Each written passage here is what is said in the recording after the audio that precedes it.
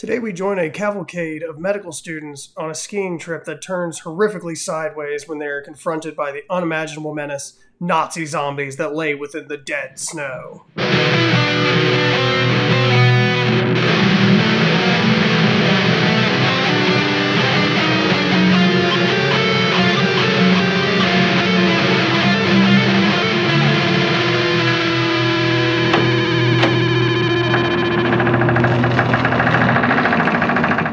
Hello everyone and welcome to another riveting edition of Under the Floorboards, where we laugh with the creatures that go bump in the night. I am your host, John, and I am joined by my beautiful co-host, Eric. Eric, how are you today? Fabulous. I know, keeping it clean with that fresh apple scent. Smell it from here.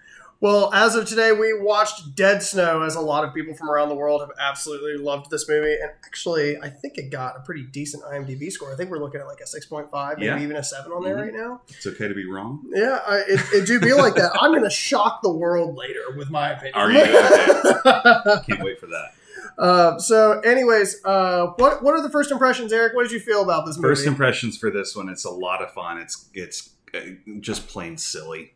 Oh, you know what I mean? I don't think there's a way to work around it. It has no plot. It has no subtext. There's nothing to it. Or everything that happens in this movie from a story perspective is driven completely by the action and the ineptitude of our characters. Of our beautiful cast and crew. Which, honestly, the cast, other than the dudes, was pretty hot. Yeah, I agree. Well, that's subjective, but sure. Yeah. Half of them look like roly-polies. Also true. My first impression, I actually really love this movie. I think it's a lot of fun. I think it's one of the better zombie movies that are out there. Because, like you were saying, there's not a lot of plot. Most of these zombie movies don't have it. It's what you just see like, is what you get. Yeah, there's zombies here. Mm-hmm. We just got to deal with the Nazi ones today. Yeah. So I thought that was a lot of fun. Anyways, getting into the synopsis of the movie. Actually, sorry. I got so excited. I was so close. I thought he was just going to move on from it. For those of you who don't know, I'm an American. I speak American English.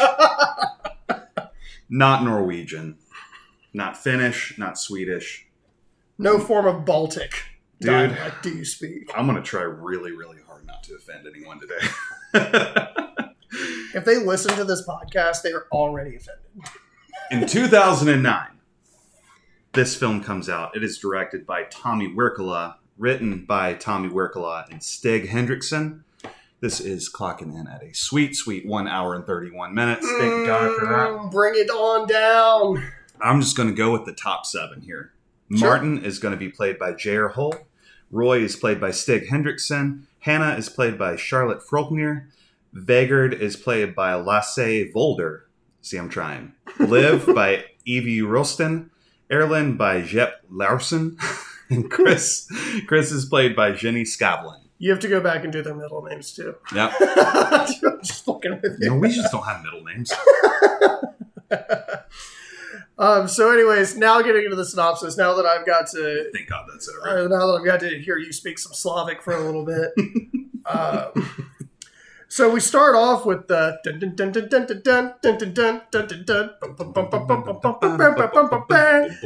and we have our we do have to get into the podcast at some point. Right. We have our first character that we find later to be Sarah, who is just running down this Baltic hillside. Or I guess we're in Norway. I don't know where we are there, but a fjord. It's somewhere where you go skiing, which I assume is most of Norway. Sure. It's either like skiing or bikes. Yeah. Everyone's so happy there. Yeah. So she's it's a little past dusk. It's very pink, dark, purplish skies. And she's running. It's very intense. She's sliding through the snow, and then she finally falls down and slams in front of a tree, right? And we kind of see the first little bit of what we're dealing with on like the shadow side of it, where it's just like, she's being eaten alive. And we're like, what the fuck is going on? So we got to cut to the car, right? Right.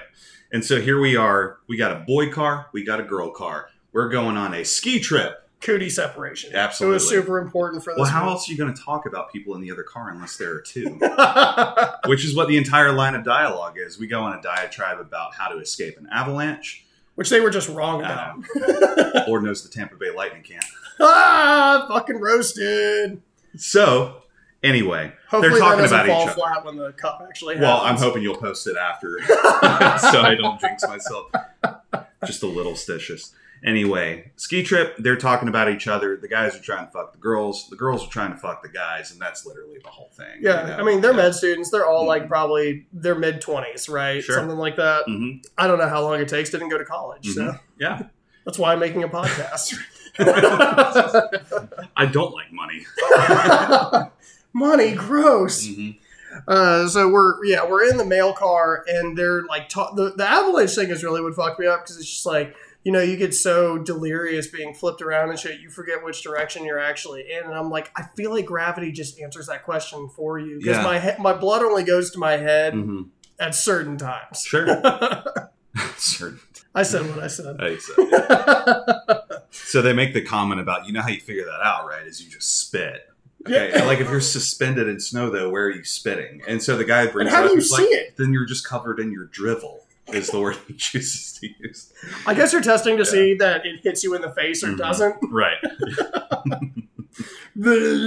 Just vomit. Just vomit under the snow. So then we kind of like, you know, hop over to the female car. Yeah. They're saying the same shit. Yeah, but the girls are kind of like, I think Chris, she was the only character that was single out of the girls, right? Because very single. She's very single. And when you look at the dude that she hopped on, she apparently was very single. Indeed. And they're like, and it was actually really cute too, because like in the car ride, the girls are talking about like the different personalities and such that the guys have, even though most of them are all actually all of them, but every med student I've met has the same personality. Everyone but Erland, which is the bigger guy, is not single, right? And they start feeding her info like, oh, he's super into movies. And then you can tell that she is immediately just thirsty. Right. I have no idea. I mean, we do what we do. That's the joke. So we get out and we meet, or I guess we finally just pull off the side of the road. Yeah. It feels like. Sort of. And there's like the snowmobile. And they're like, well, I'll go ahead. The guy, Vagard is his name. And Vagard says, I'll get on the snowmobile. You guys just follow the tracks behind me. I'll meet you up at the cabin later. And so Vagard is Sarah's boyfriend that we saw die in the first scene. Right. So apparently, unbeknownst to the rest of we didn't announce kill number one. We didn't kill number one. Anyway. So Sarah died and Vagard is, none the wiser. Well, because he did say that Sarah was going to meet them later because she was trying to do this cross-country ski trek. Yeah, she walked to Norway. From California. So that this movie could happen. Right.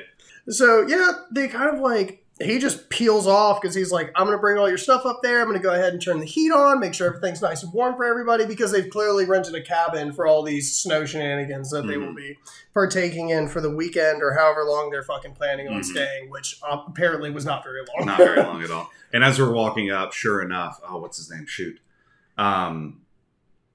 Erland totally starts bringing up movies. He totally breaks the fourth wall and he just says, how many movies have y'all seen where it's just a group of people locking themselves away in a cabin for a weekend? And he starts talking about Evil Dead, and there was one other movie that he referenced that I don't remember off the top of my head, but it's very like Night of the Living Dead. Right, like, we all have to be ready in this world for what's about to fucking come crashing down. And Martin was like, please stop talking about movies for 1 hour.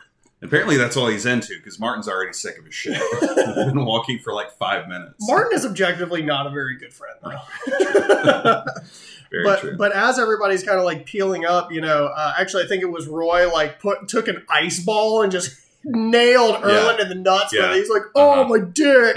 Yeah.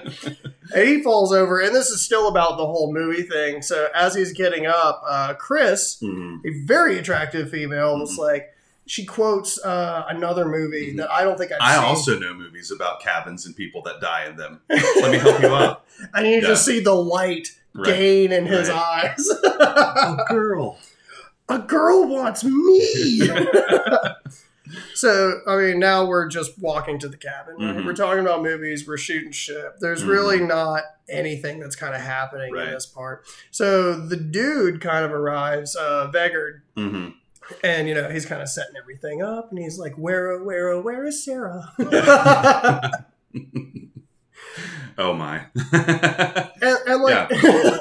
It's clearly that like nobody has been living in there. It's covered in dust. Yeah. I mean, it's a disaster inside the cabin itself and everything. They've got a little outhouse going and shit like that. But there's like weird tools. There's chainsaws and sickles and stuff like that. Stuff that the Russians actually used to fight the Nazis. 100%.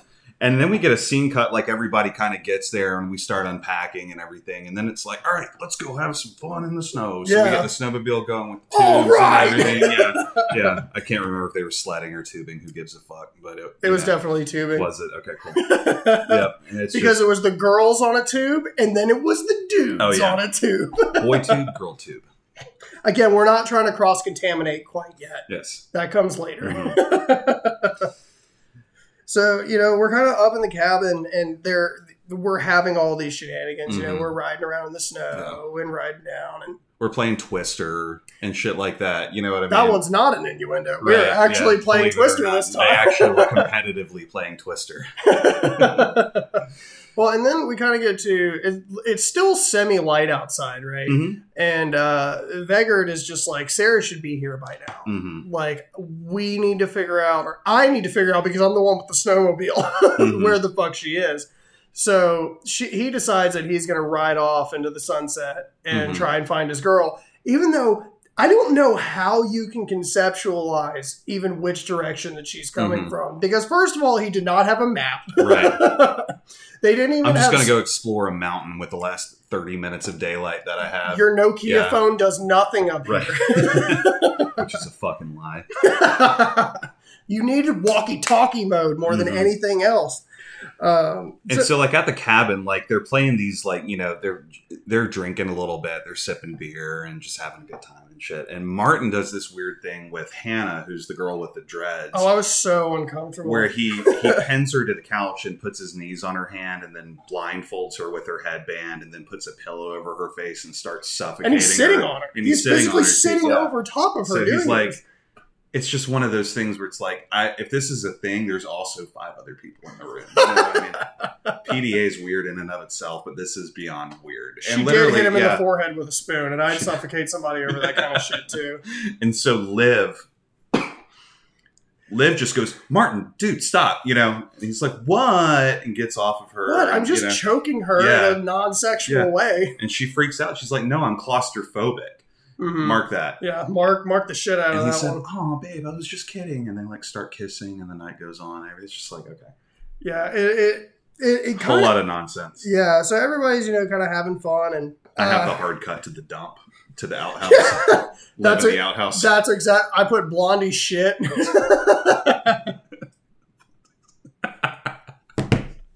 We're so good at note taking. So the blonde one took a shit. That's exactly what happened. Erlen stands up from he's wearing beads around his forehead and they're drinking some sort of fucking Pilsner. I think they're actually playing King's Cup. Yeah. It looked like it. That's why I wanted to go for the Pilsner. Yeah. And so while Liv is outside taking a dump on the outhouse hole, she hears this rustling outside, right? And she kind of I can't remember if she sees somebody through the hole or if she had already left the outhouse at this point. No, that's what happened. She leaves the outhouse and there's this creature of the night making their way through the tree line. Yes. Sorry, I was thinking of wrong. The other Blondie, Erland. Yeah, you got a 70% chance of them being blonde if they're nationals. So the damn Dutch. So everybody comes out and to investigate. Dude, it's just a noise. No worries at all. And this man just appears behind Liv before they all leave outside. And then everybody goes, just kind of. He's the wise old man. Right. The mountain keeper of the mountain. Yeah, so he kind of comes in and he sits down. He's like, are you guys going to offer me a drink? Mm-hmm. I'll take a coffee. Mm-hmm. So he we cut to the scene. He's like sitting there rolling a cigarette after he takes a sip of his coffee and he puts it down. And he just goes, "Do you guys have any beer?" Hannah was just like, "What? Did you not like the coffee? Was it not very good?" No, it wasn't. It wasn't. So he like, finishes rolling his cigarette, and then we kind of get the story. Yeah, he's like, because the plot's got to move forward somehow. Yeah, he was like, "Do you know what happened here?" Uh-huh. And he was like, he starts going into, apparently there was a place about 4 or 5 miles from where the cabin was that turned into a Nazi outpost during World War II. And they would subject the villagers, I'm going to call them villagers, I'm sure they were more... I'm sure they were more apt to that, but I want adventure in the brave. They're still being subjugated to what we now know as Colonel Hot Dog, or Colonel Herzog. Herzog. Mm-hmm. That was actually not bad. That wasn't nice. I was actually impressed with myself on that one. The half of you that's white.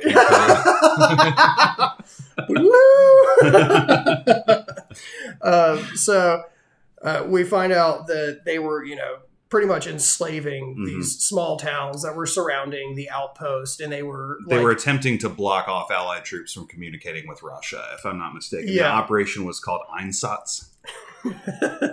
And I nailed that. That was good. That was good.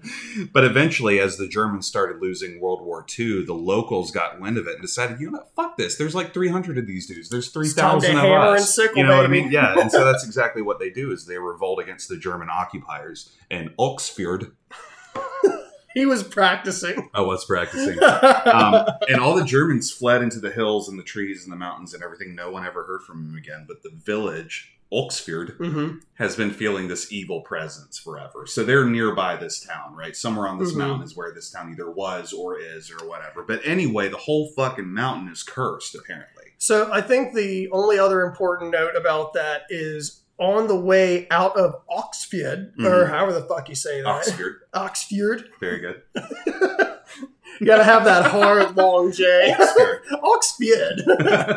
Fucking idiots. I know where you're going with this. The only important note for that is the fact that when they realized that the Oxfordians were going to revolt against them, that they started stealing all the gold and silver that they could from the city. Take all the precious metals. They had the Philosopher's Stone. They didn't have the USB-C to work it though. Yeah. So the whole mountain is cursed with Nazi zombies now. But what has been apparently latent and not, because this dude, I guess, that is actually telling the story and is like, smoking his very shittily wrapped cigarette. You could tell the actor had never rolled a cigarette. That's why they did it out of frame. Right. They kept handing him a fresh cigarette. It was like Kid Cudi playing guitar. Yeah. Kid Cudi proved me wrong. Right here waiting. Right here waiting. So he throws his cigarette out in the coffee that he didn't like, despite it being organic. Which she definitely... White people with dreadlocks are going to give you organic shit, I promise. It's always going to be organic. So... Also, it's a coffee bean. It comes from the earth. Right. It is inherently organic. Yeah. This is my lab coffee. Agreed on all accounts. That Friday the 13th coffee that she made.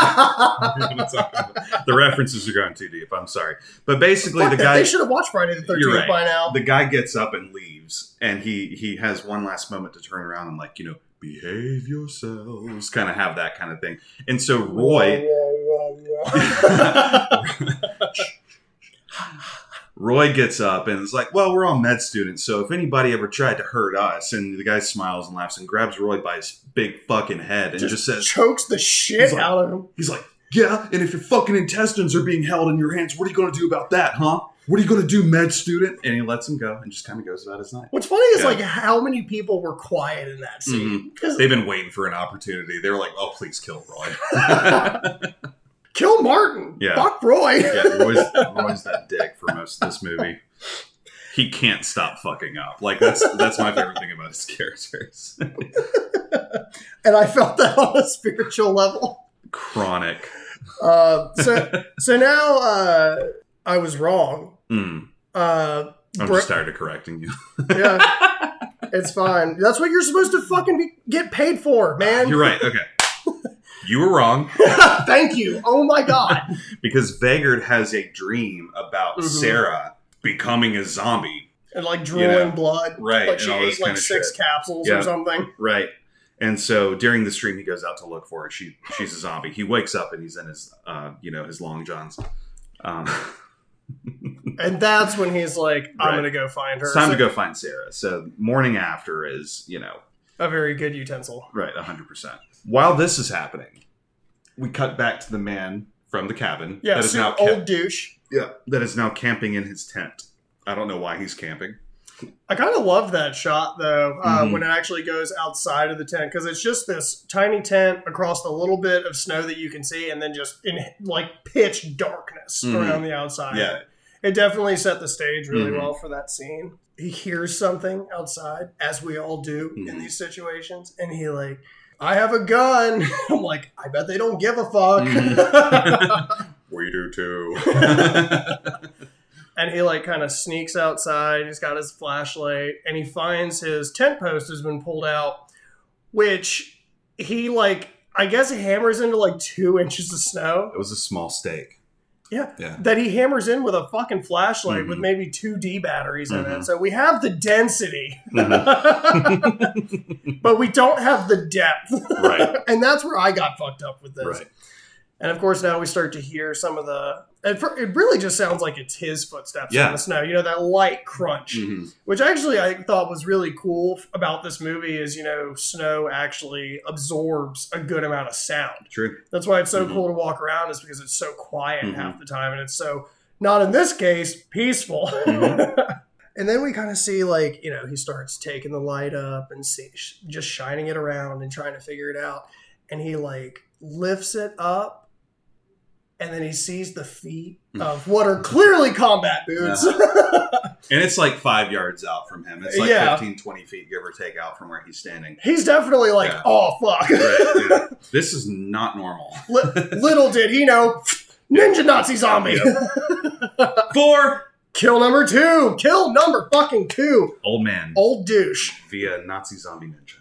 Yeah, he just like, it was actually one of those like very classic shots where you just like, Naruto's past him and then just like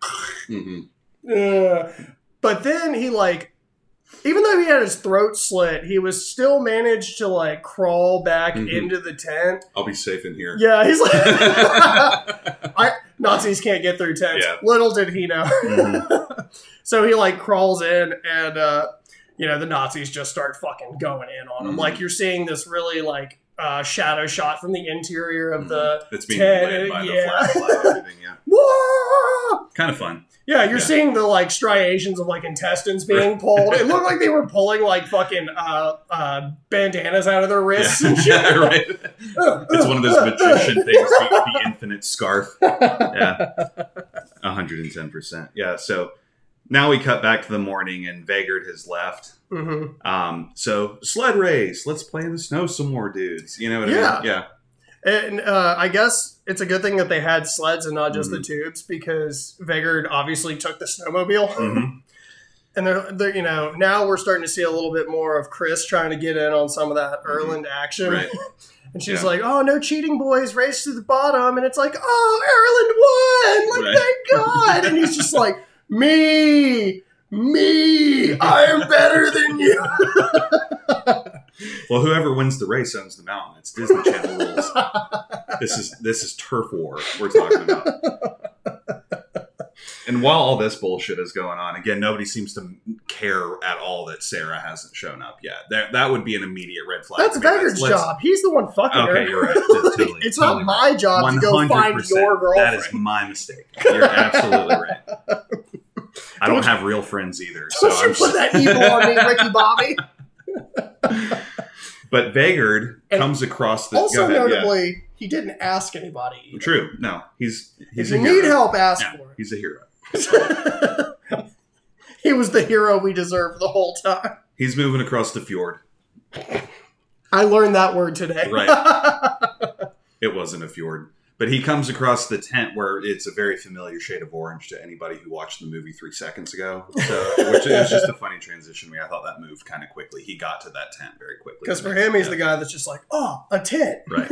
And goes inside and sees like the most like decrepit version of the old man. Like one of his eyes is bugging out. His jaw is hanging slack. I think his tongue was dripping out of one side and everything. Yeah. Like, it was just... Apparently they don't eat tongues in Germany. Weird. Yeah, I thought so. Yeah. I try to use everything, but I'm a native like that. Mm-hmm. So yeah, he's just like, oh, fuck, like, what the fuck? And then he starts, like, tripping back, and this is when he falls in, right? Mm-hmm. Yeah, well, yes. This is happening simultaneously, but that's fine. Yeah. Okay, so in this part of the story... We'll just say it happens for now. Yeah. Okay, so he, like, kind of trips back, just, oh, fuck. And he falls into this giant... It wasn't even a crevice, it was just a layer of snow that dropped down into like these catacombs. I guess it's like a cave, some kind of mountainous, the Nazi combs. How many words can we put Nazi in front of? Let's find out. Keep that count. Yeah, Nazi vision. Yeah, we're at 2.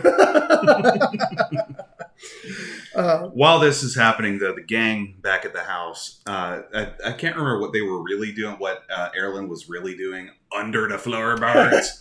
He was either reaching for beer or lettuce, and I'm pretty sure he was reaching for beer. Things that exist underneath the floorboards. What he pulls out instead, though, is a box of the fucking Nazi box. Yeah. It was all the gold they stole from the, how did you pronounce it again? Which one? Hang on. The Oxford. Oxford. Yeah, during Einsatz. The Einsatz. Those words.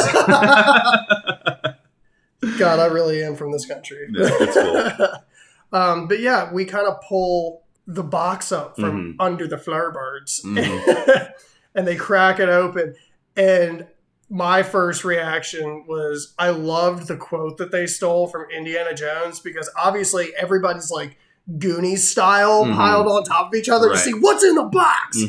And Erlen like goes to open it, and Chris is sitting next to him, and he just goes, "Fortune and glory, kid." She looks back and goes, "Fortune and glory." And I was like, oh, they're Indian short round. That's so sweet. It's a little weird that they're going to have sex in a minute. So night falls on the Citadel. Night has fallen. They say. And everybody's playing with all the gold and the shit and everything and trying to divvy it up. And they're playing cards with it and betting with it and shit, And again, one of the little things that... this is one thing I did enjoy about the movie, is there are very few little things that happen that really matter long term. Like when they're divvying up the gold and shit, Hannah, who is dating Martin, takes one of the gold coins and slips it into his pocket. Mark that! So everybody else is like... Anybody who's ever seen pirate movies know what happens when you split the treasure. So. Oh, that's interesting. Yeah. Sorry, that was for video only, I guess. You can't actually hear me flipping a coin through my fingers that I can't do. So, oh, it's for dexterity. I was going to say, it doesn't matter. It's the explanation that matters. Erlen decided that he needs to take a poop.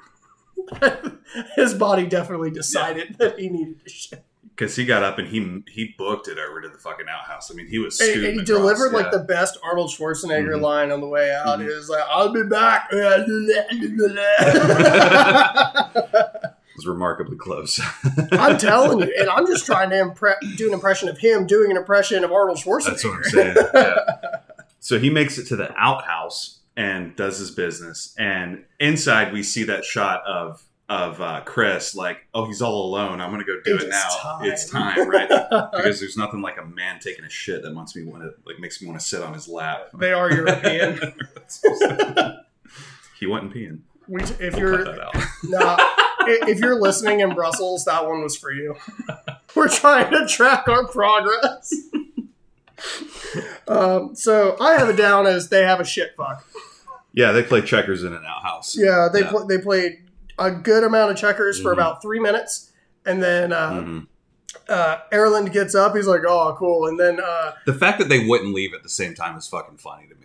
You know what I mean? I guess he didn't want to sit there and watch her pee. Right? Yeah. Which is honestly weird sanitary. Because she was watching him shit, though. I mean, I feel like they'd already breached that barrier in terms of like intimacy. He did finish wiping Thank God. actually started to get up. I couldn't imagine sitting there with mud ass while girl is actually coming up. That's my swamp. What happened to you this weekend? I got Giardia. His eyes are just fucking red. Now I kind of have it down as we have a shit day for Chris. It was a bad beat. Yeah, so it was a bad beat for Chris, 100%. Now that Erland is back in the house, we kind of we start to hear the scuttles around the outside. Like we hear tree branches cracking, we hear scuffling, we hear something rubbing up against the outside of the outhouse, and then we see it wasn't Erland. And she's saying there, Erland, Erland, you back for more? Round 2, fight. Yeah. No, you get to be on top. And then we actually see the first Nazi face. Right? Yeah. And it kind of like disappears. She's like, oh God. And just like sits there for a minute. And then I had an existential crisis over this scene. She gets pulled into the bottom of the latrine. Right. And I'm like, oh God, she's covered in Erland. It is so bad. And of course, like Eric looks at me and goes, is she dead? I'm like, no. Yeah. She gon' be, but no. So the door kind of slowly opens and she has her like horror walk back to the house. You know what I mean? She has her shit walk. 100%. And she just goes, help, help. Grossed out, and all that girl shit. got frosted like a cake walking out of there. And then like it cuts to as she's screaming outside, they're like, hey, where's Chris, Erland? And Erland like just chugs a beer and burps at him and just goes, yes. Hannah gets a sensation that like, okay, she's been in there for a hot minute. Yeah. She thinks she can hear some noises going on outside too and everything. So she makes him stop the music and chill on the partying for a minute. Moves to the door. Turn your fucking music down. Right. Moves to the door. And right before she opens it, we have this like back shot of Chris getting like linebacked by a Nazi zombie. Yeah. Completely out of frame. Hannah opens the door. Are you there, Chris? Chris? Okay, I guess not. And just closes the door. Oh, fuck. For what we're going to call kill number 3 at this point. Oh, it is absolutely kill number fucking 3. Chris via Luke Kuechly. I was going to say Giardia. It's set in real quick. Yeah. Because, you notice that her entrails were pulled out. I don't know what that is. What brand of Nazi zombies and the fascination with entrails are. I thought the move was always just go for the throat or just get a bite or brains or whatever you got to do. But like targeting the stomach is always that feels specific. It was it was very like a brand for this, right? Like you were saying, the old man specifically warned the med students about stitching up their stomachs. And when we found the old man, what happened to him? He was disemboweled and partially eaten. These guys are so rude. Like they don't even eat all of the person. You're in snow. You could bury it and come back to it. It's a giant fucking freezer. Whatever. It's fine. Whatever. It's fine. Must be nice to be able to just throw food away. Right. So now everybody's kind of like, where's Chris? Where's Chris? Like actually everybody. Girl? Where's that girl? It's Chris. It's Chris. So, they start to kind of get the sensation that something is wrong, right? But to the degree that they ask, we learned earlier that Martin is kind of a bitch. He's a med student that's afraid of blood. Despite being really into suffocating his girlfriend, he hates it when he has a scratch and bleeds a little bit. Yeah. Right. So what they decide to do before they go and investigate the disappearance of Chris is to arm this man with a loaded shotgun. She goes, you've shot one of these before, right? Yeah. He's like examining it like it's a fucking book. Like, you've either shot a gun before or you have not. And, like, I gotta tell you, you can pretty much watch a movie and know how to work a shotgun. I agree. You reload it and you shoot it again. The trigger makes bad people and things go away most of the time.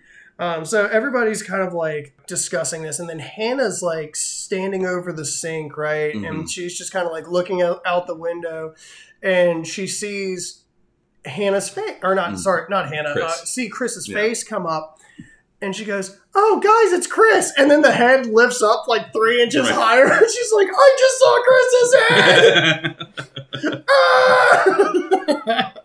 You guys should go outside and figure it out.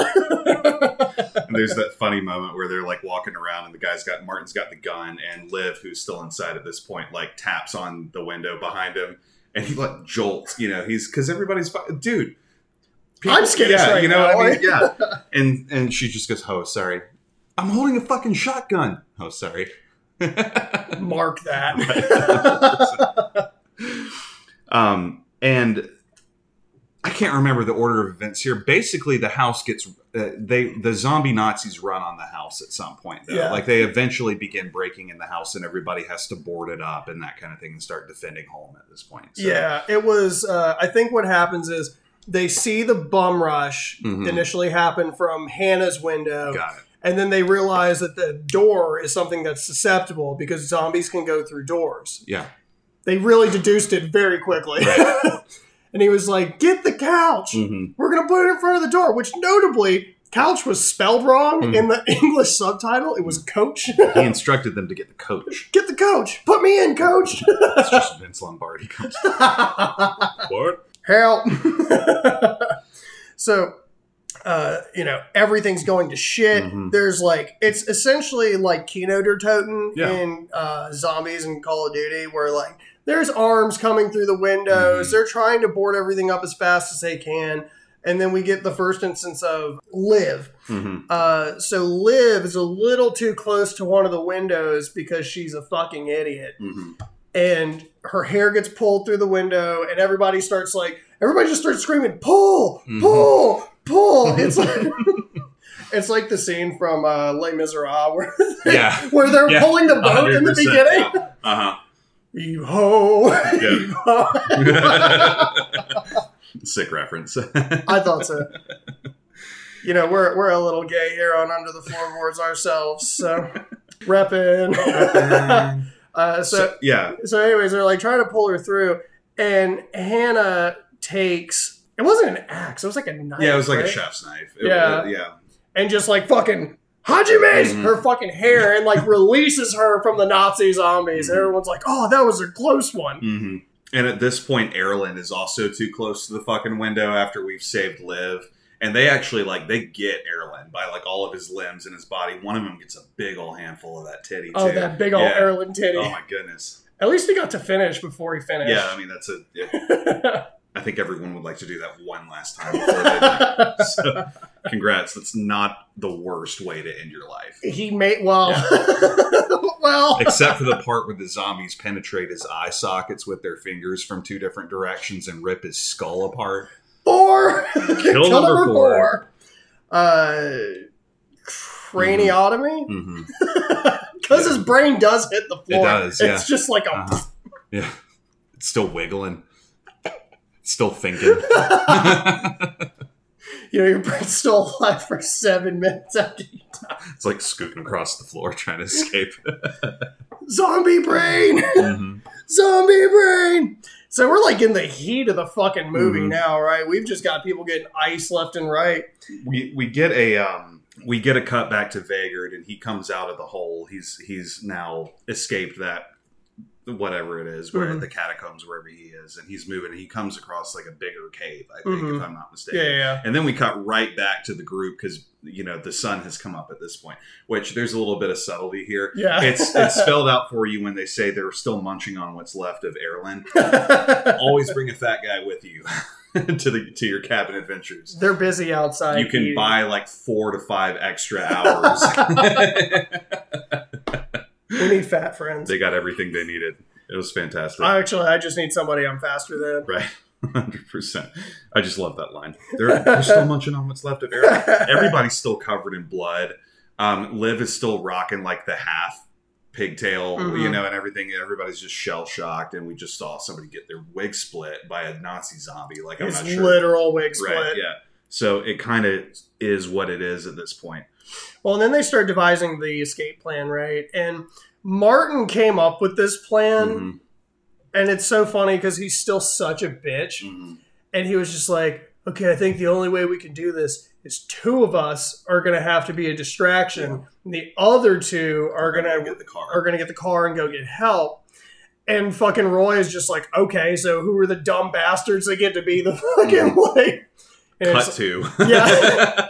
He's got a fucking pot and a ladle and he's just going bang, bang, bang, bang, bang, bang. Come out, pussies. Oh, I shouldn't have said that. I think I made him mad. Yeah. The girls are like, we'll be back for you, said everyone in a horror movie ever. And then we actually kind of cut back to Vegard, right? Yeah, so at this point, he's exploring this cave a little bit. He's lit a torch. You know, there's this, There's Nazis in them there tombs. And he totally reveals there's the Nazi flag. There is, Nazi memorabilia. There's an M60. There's Sarah's head. What? Seta?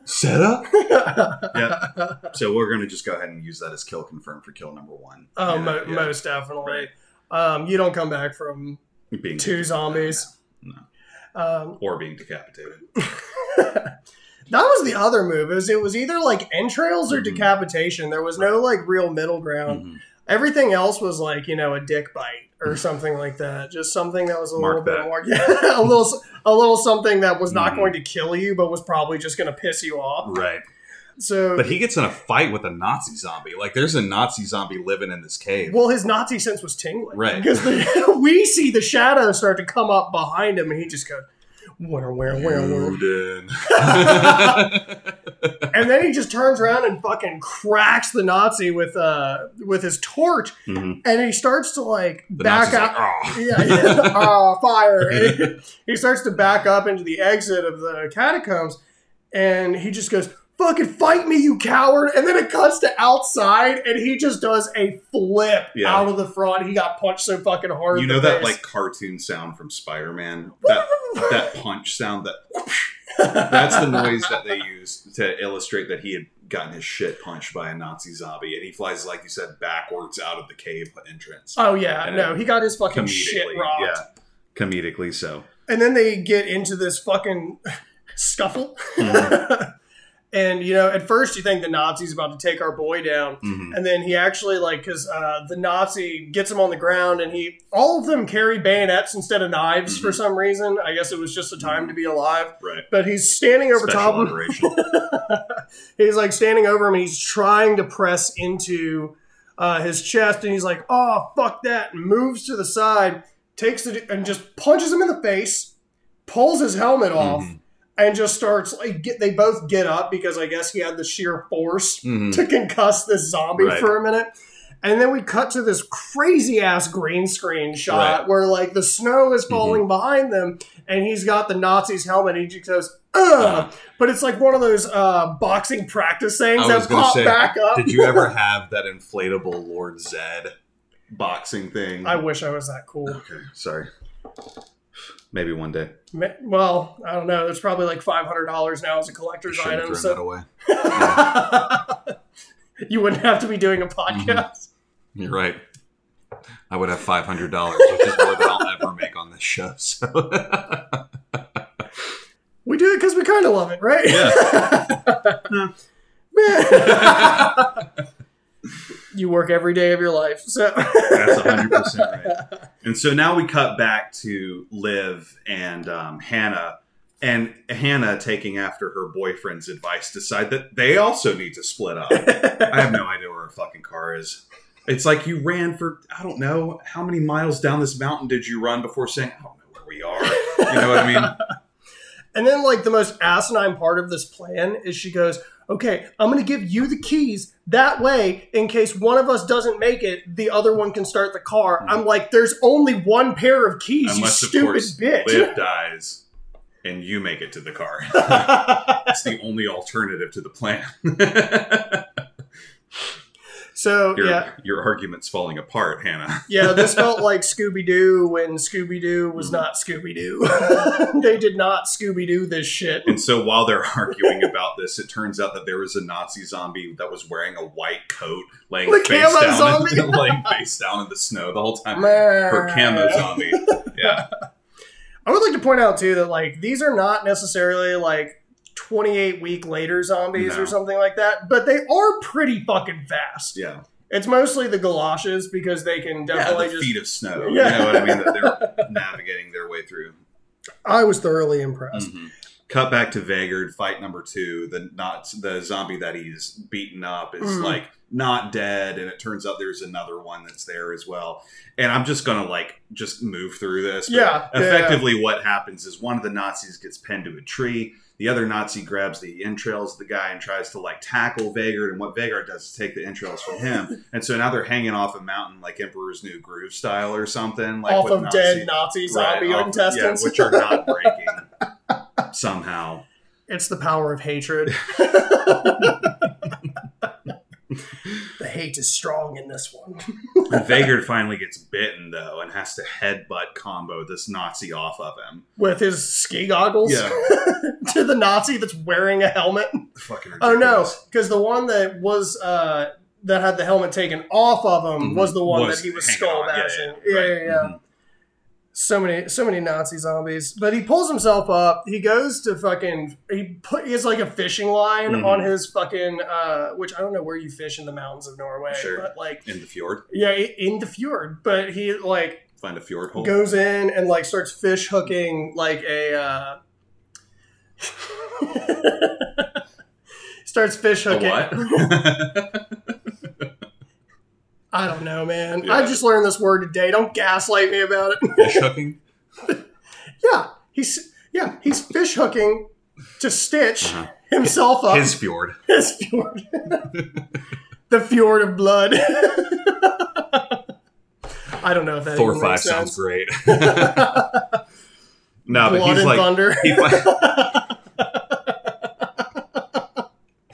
That was what Chris was covered in. Nah, but he finally says fuck this stitching shit and just duct tapes his neck back together. That's what heroes do. Grabs the snowmobile. Mounts an M60 on it. And he's like, okay, we got to get back to base camp now. Yep. Sarah's dead. Fuck everything. There's Nazis. 100%. Yeah. And so we cut to Liv, and she kind of gets taken out rather quickly. Yeah, because the girls just split up. They still split up anyway, which is fucking ridiculous. Yeah, so she pretty much just gets tackled to the ground, right? Or she wakes up. Oh, right. Yeah. She hits a tree because she wasn't fucking paying attention. Right. And then fucking falls over, and then she's the shot's actually kind of cool because it's from her perspective. You can hear the heart thumping and everything. Yeah, she's the view is delirious. And she's watching these zombies fucking eat her entrails out of her. Actually, almost. Because she's taking them down with her. Yeah. That's how she dies. Oh, no, you're totally right. Oh, I fucking forgot. In your fucking face! I fucking forgot. I'm never wrong. I'm never wrong about the plot line. God fucking damn it. Norway. Every dog has its day. Get higher. So, in her delirious state, she starts to see one of those stick mortars that Nazis just carry everywhere, I guess. And then we hear this clink, and we go into Nazi vision, and it's the two Nazis looking at each other, and they look down, and she's holding the stick dynamite, and then all you see from Hannah is just boom! This little smoke cloud going up in the distance. 4! Kill number 5! Is it a kill? Because it was suicide. Yeah, I think we covered that. Yeah, okay. Was she going to survive that? No. That's why I said kill 5 2 minutes ago.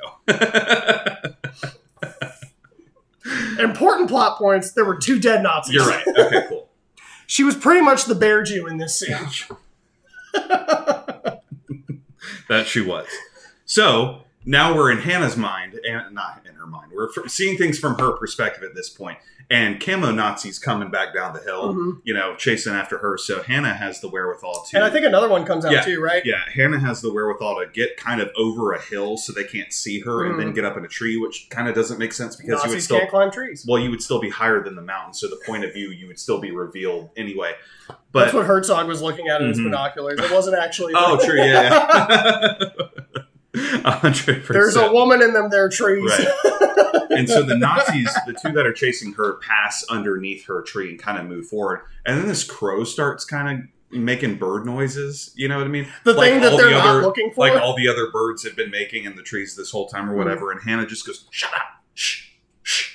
And then like the bird like gets closer to her and starts making more noise. So she grabs it. And when she grabs it, it fucking like really loses its shit. And so she has to beat it against a tree to kill it to get it to stop making noise. And she looks down and both of the Nazis are like right underneath her looking up at her. It was such a comical shot. Yeah. She just goes, God, I hope these Nazis don't see me. It's the same thing, dude. This is the same thing for me because, like, we were talking about pet peeves a couple nights ago, and this is one for me. When you're in a movie theater and you're having a conversation with somebody, and it's at a reasonable level and that kind of thing, and somebody goes, shh, just as loud as they can. First of all, you made way more noise than I was making. Hannah beating the shit out of that bird was making way more noise than the bird was making. Right? It's ridiculous. So anyway. She actually, I guess the camo zombie starts climbing the tree because zombies can climb trees. Nazis cannot, but zombies can actually inherently climb trees. And she drops down and fucking, actually, this was the most accurate thing I've seen in the whole fucking movie, is she takes a branch and just ices through the skull. She does that like Legend of Zelda down A. You know what I mean? She sea-sticked him so hard.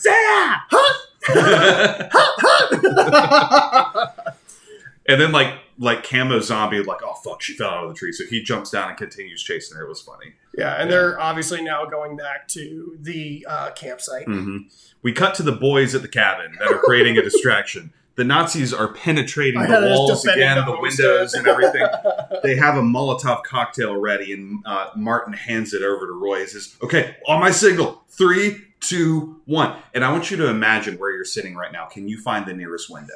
Okay. That's how close you are. Well, no. That window that's closer to you right now is actually farther away than this window was from Roy. Roy instead threw it against a wall beside the window and set the cabin on fire.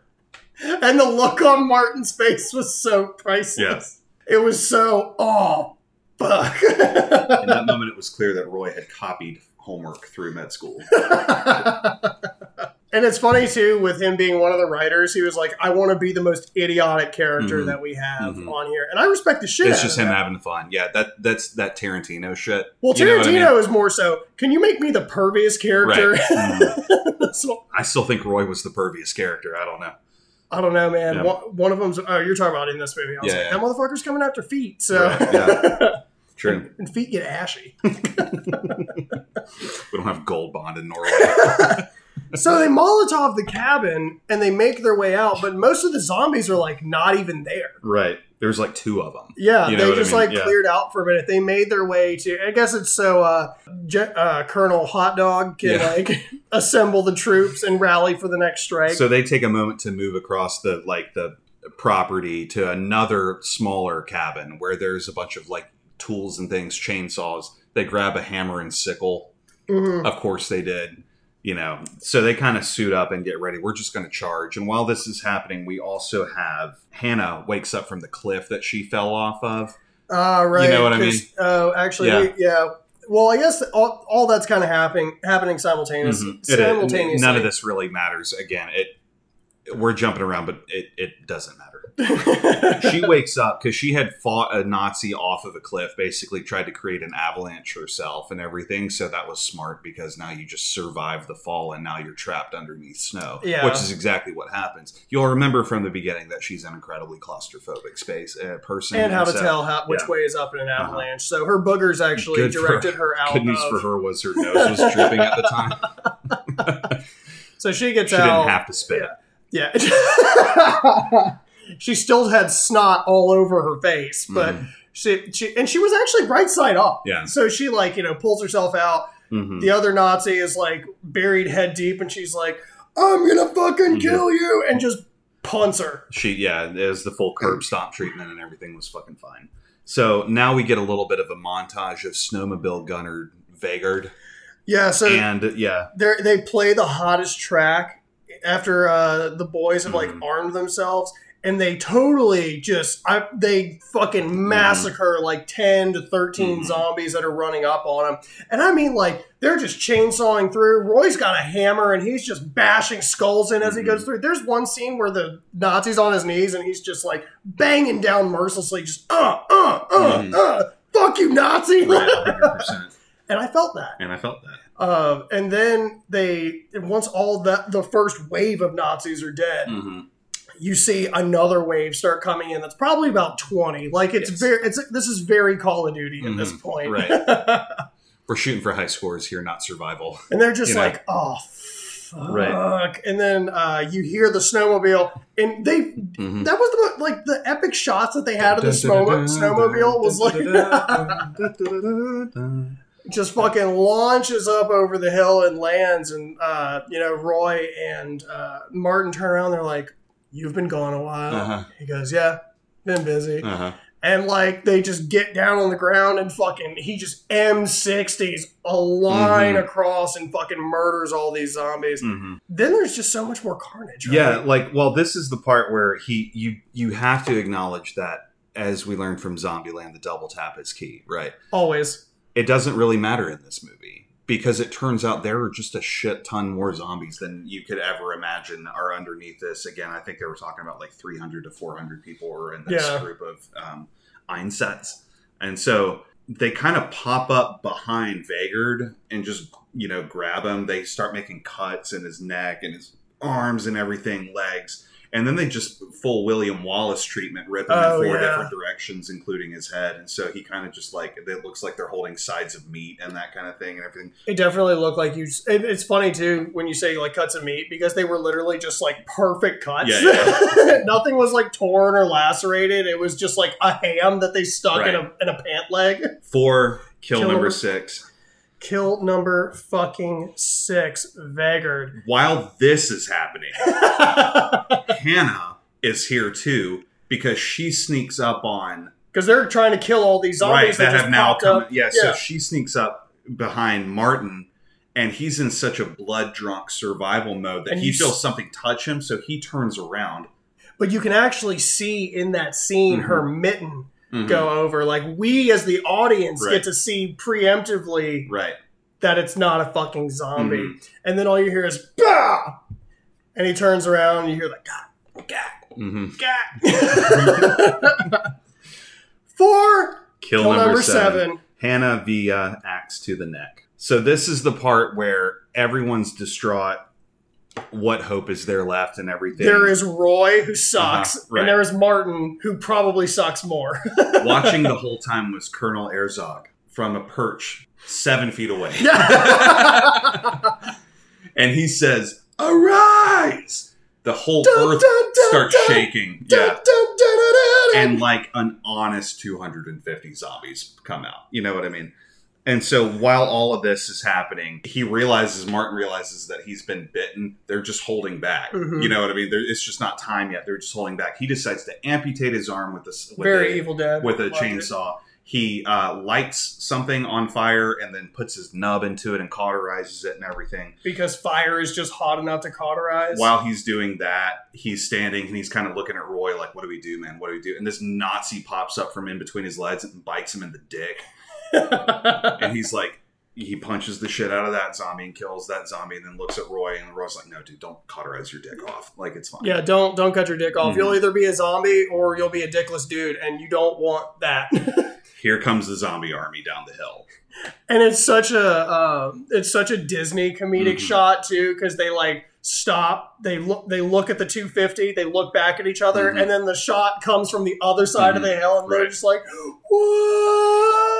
Yeah. They start falling down the hill and shit. They're running with such momentum that Roy actually like loses his steam a little bit. The Colonel Herzog gets a hold of a hammer, somehow makes it down the mountain ahead of all. That's why he's the colonel. I guess you're right. Yeah, those 11 herbs and spices. Hits him in the head with a hammer, and while this is happening, he loses his balance because he's had brain damage at this point. Kind of falls into a tree and it catches his intestines. Again, now the trees are going for it too. I don't fucking know, but he gets unraveled by this tree and just dies for kill number 8. Roy via concussion and de-entrailing, if that's a word. Entrailized? I don't know what the nomenclature is. That motherfucker had no intestines by the end of it. And it was funny. Yeah. That was honestly my favorite of the, because we had just come off of the dude's dick getting bitten by a This is the point where I kind of like my eyes glaze over and I realize that every decision in my life has led me to this exact moment in time and space. So I'm having a great time. And he just gave up. And I respected the shit out of that. Like, he was like, no, I'm just going to get eated. Mm-hmm. It'll be okay. Yeah. You have like 4 or 5 zombies just come in on him. He's like... And what happens notably is when they reach in, they pull out, the Colonel pulls out a pocket watch, and the pocket watch was part of the treasure box and everything. So everybody sort of stands down for a second and gives Martin a chance to escape. He sees that and he's like, okay, I have an idea. Runs back to the fucking smoldering ashes of the cabin where Roy almost killed him the first time. Yeah. Grabs the treasure box as the Nazis are approaching and everything, and he just kind of holds it up. He's like, here. I know you know what this is. And right. Herzog just kind of like sends another Nazi in to go get it from him, and he like hands it to him, and there's like, it felt like it was like a 2-minute scene of him just like holding the box. There's really dramatic music playing for some reason. Like, and they kind of just let him go. So he makes it back down to the car. Pop-Tarts? All right. Which again was fucking stupid, because if he knew where the car was, why send the people that didn't know where the car was? Again, none of this makes any sense, so it's fine. But he gets in the car. He does that thing that everybody does when they've had a really shitty day and the seatbelt doesn't come out the way it's supposed to, where he kind of loses it on the seatbelt for a second. While he's shifting in his seat, you see a coin fall out of his pocket. It was marked. It was written. Mm-hmm. And he like you see the coin hit the bottom of the floorboard of the car. It was, remember the name. It was on the floorboard. Sorry, I'm thinking under the floorboards. Where lettuce is stored. Yeah, where lettuce, beer, buried treasure. So he reaches down to grab the coin, and the whole audience, just has that same reaction that he did. I'm just, that's interesting. Yeah. And when he actually lifts his head back up, you can see Herzog's uniform in the window. You almost said hot dog. Heart's dogs. Heart's dogs. I don't speak. And he gets a Führer fist in the face. I mean, it's instantaneous. Cut to credits. That's cue metal music. Right. So, do you want me to go first? I do want you to go first, because I'm going to shock the world with mine. 3.5. Jesus 3.5. Christ. 3.5. This movie is entertaining. It's funny. There is nothing about this that gives me any kind of inclination to watch it again. I feel like I feel bad for anyone who's been listening to this show for 1 hour and 3 minutes, because it really could be summarized by reading the back of the box. That's just what we're dealing with here. Did I laugh? Yes. Did I have fun with my friends? Yes. 3.5. That's all I got. All right. Well, I'm going to give this movie a solid 6.5. Shake your heads all you want. You're so wrong. But please continue. No, the story was cohesive. What story? What story, man? It was literally Pirates of the Caribbean, my guy. That's what the point is. I would rather watch Pirates of the Caribbean. There is not nearly enough viscera in Pirates of the Caribbean for me to want to watch it when I'm trying to watch a horror movie. I thought the old man at the sea was really cool. I felt like there were so many allusions to like classic zombie horror. And for me, man, shit like Land of the Dead, Dawn of the Dead, fucking anything by Romero. I latch on to shit like that. I think it is fucking awesome because I hate story. No, you know why? Because they're better movies. Well, duh.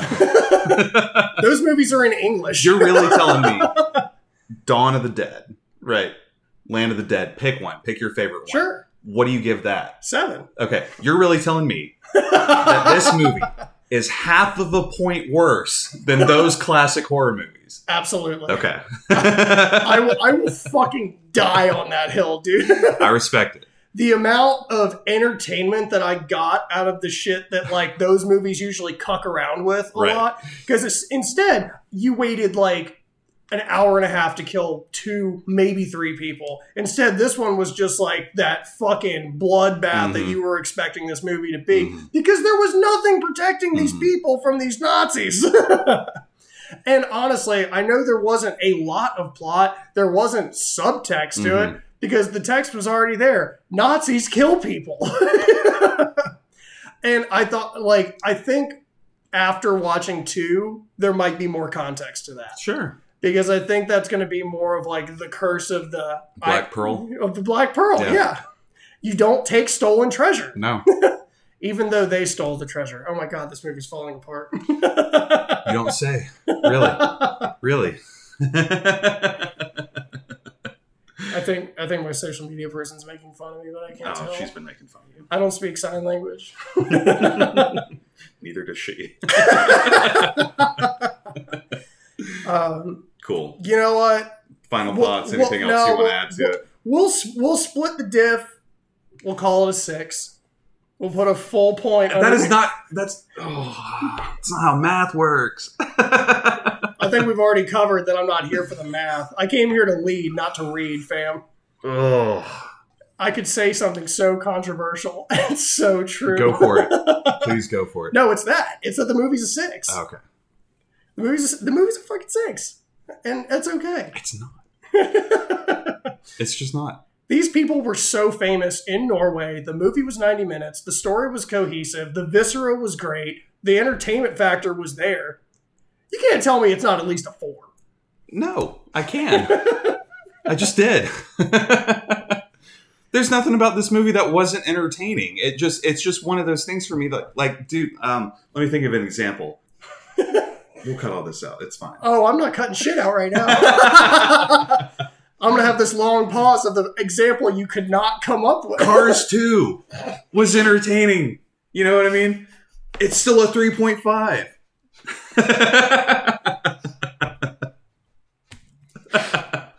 The Last Jedi was entertaining. It was still a 3.5. It's still. I wouldn't know. I didn't watch it. That's what I'm saying. You're throwing 6s out, not knowing what you're talking about. First of all, I think we learned last week I don't hand 6s out. Also, there was a bigger kill count in this than most of the movies we've watched. You're right.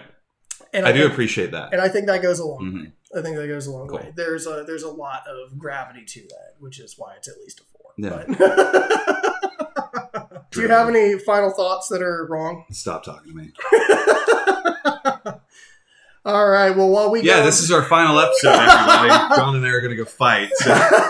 Happy Halloween, everybody. Well, while Eric and I go turn the mic off and sort some shit out, I want to thank all of you for joining us once again on Under the Floorboards, where it creaks and cracks and we laugh at the creatures that go bump in the night.